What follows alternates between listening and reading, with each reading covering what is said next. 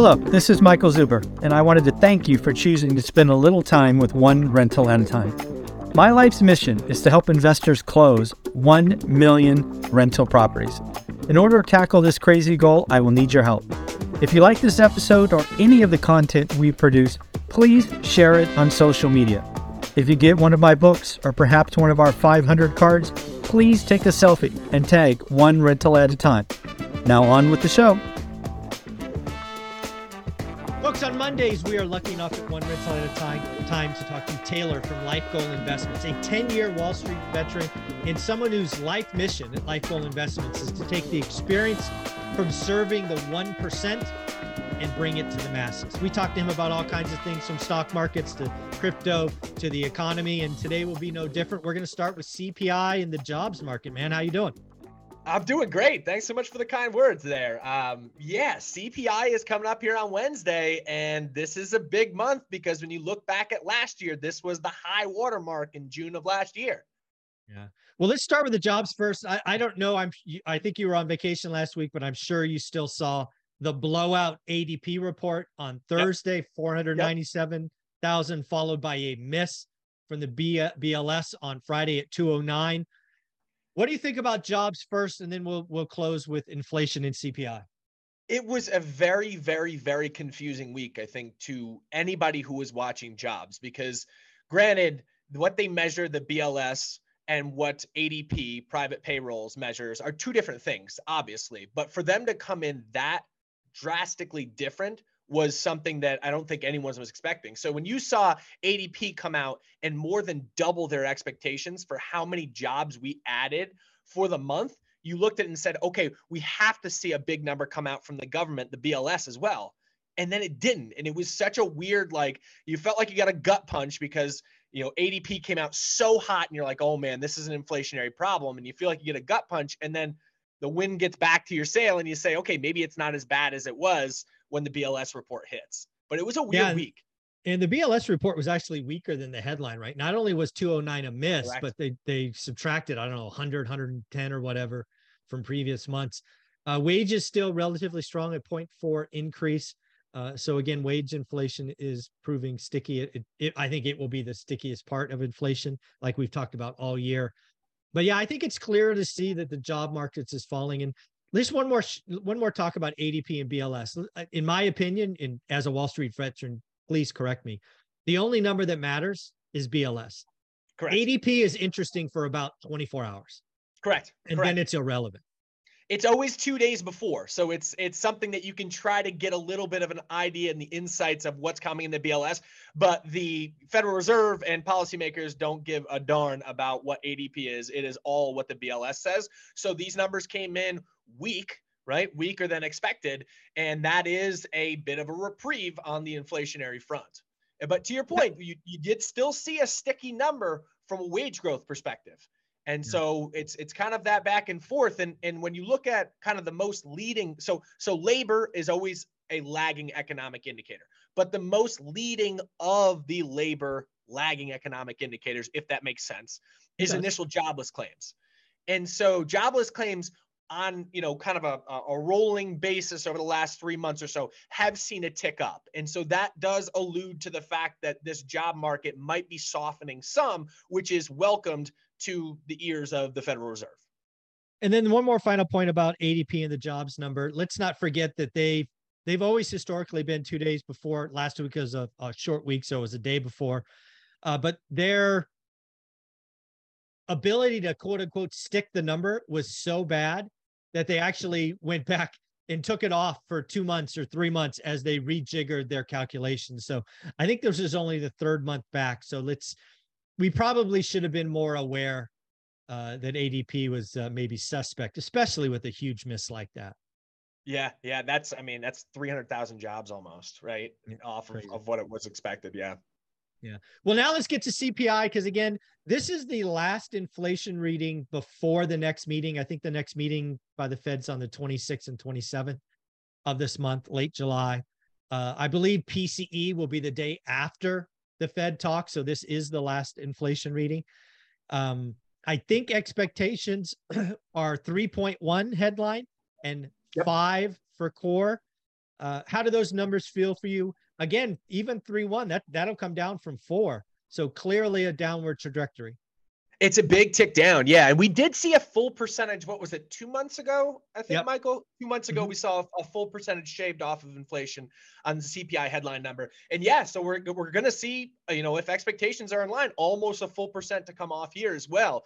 It's funny. I looked back at the month to month stats, looking back at last year. So 9.1% was the high water mark that we hit in June. But when you look at it on a month over month basis, inflation went up 1.4% last June in the single month. Yeah. So that is what we're going to see rolling off here after this month, which is why we expect to see a big number tick down. But then the subsequent months went 0, 0, 0.2, 0.4, negative 0.1, negative 0.3. So essentially for 6 months there, you're not going to get any reprieve from last year in the big numbers rolling off. So this is the last time we're going to get that big tick downwards based on the base effect of last year. And then moving forward, it's going to be much, much tougher sledding for the Fed to continue to shave numbers off of this inflationary backdrop.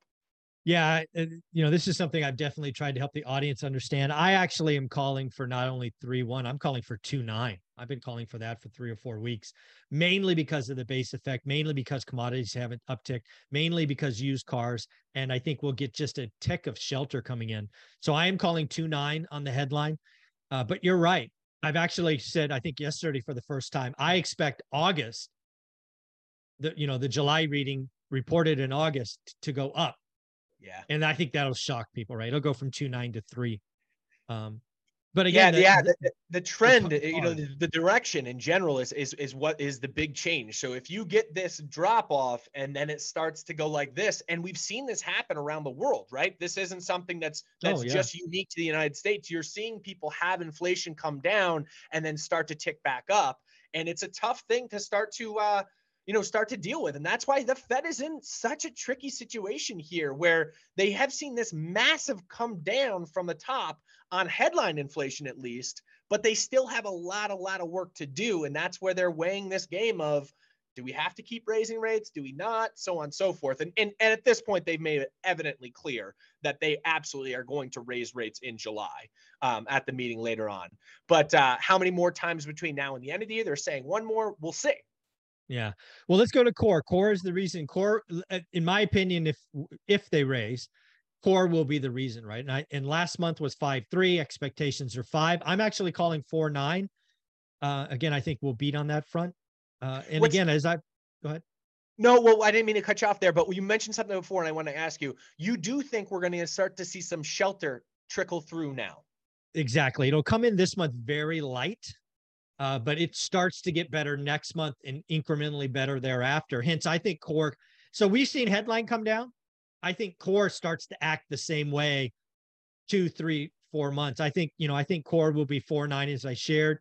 If you ask me what it'll read in October, it'll probably be in the 3s because shelter will come off and cars and all these other components. So I think there's a good chance that both headline and core are roughly 3%, come September, October. And that makes sense for your thought process as to how many more rate hikes are to come. So I think that if the Fed were not to go in July, I think they've made it evidently clear that that's their intention, is to move again in July. And then they're saying one more beyond that. What's your take on that? I'm interested to hear. So my take on it is the July rate hike would be a mistake. I mean, frankly, I'm still going to stick with no, they shouldn't. I think it's always difficult at that pivot point. I believe this as of, right now, July 10th. Today, if the Fed did nothing, they could hold rates for 18 months.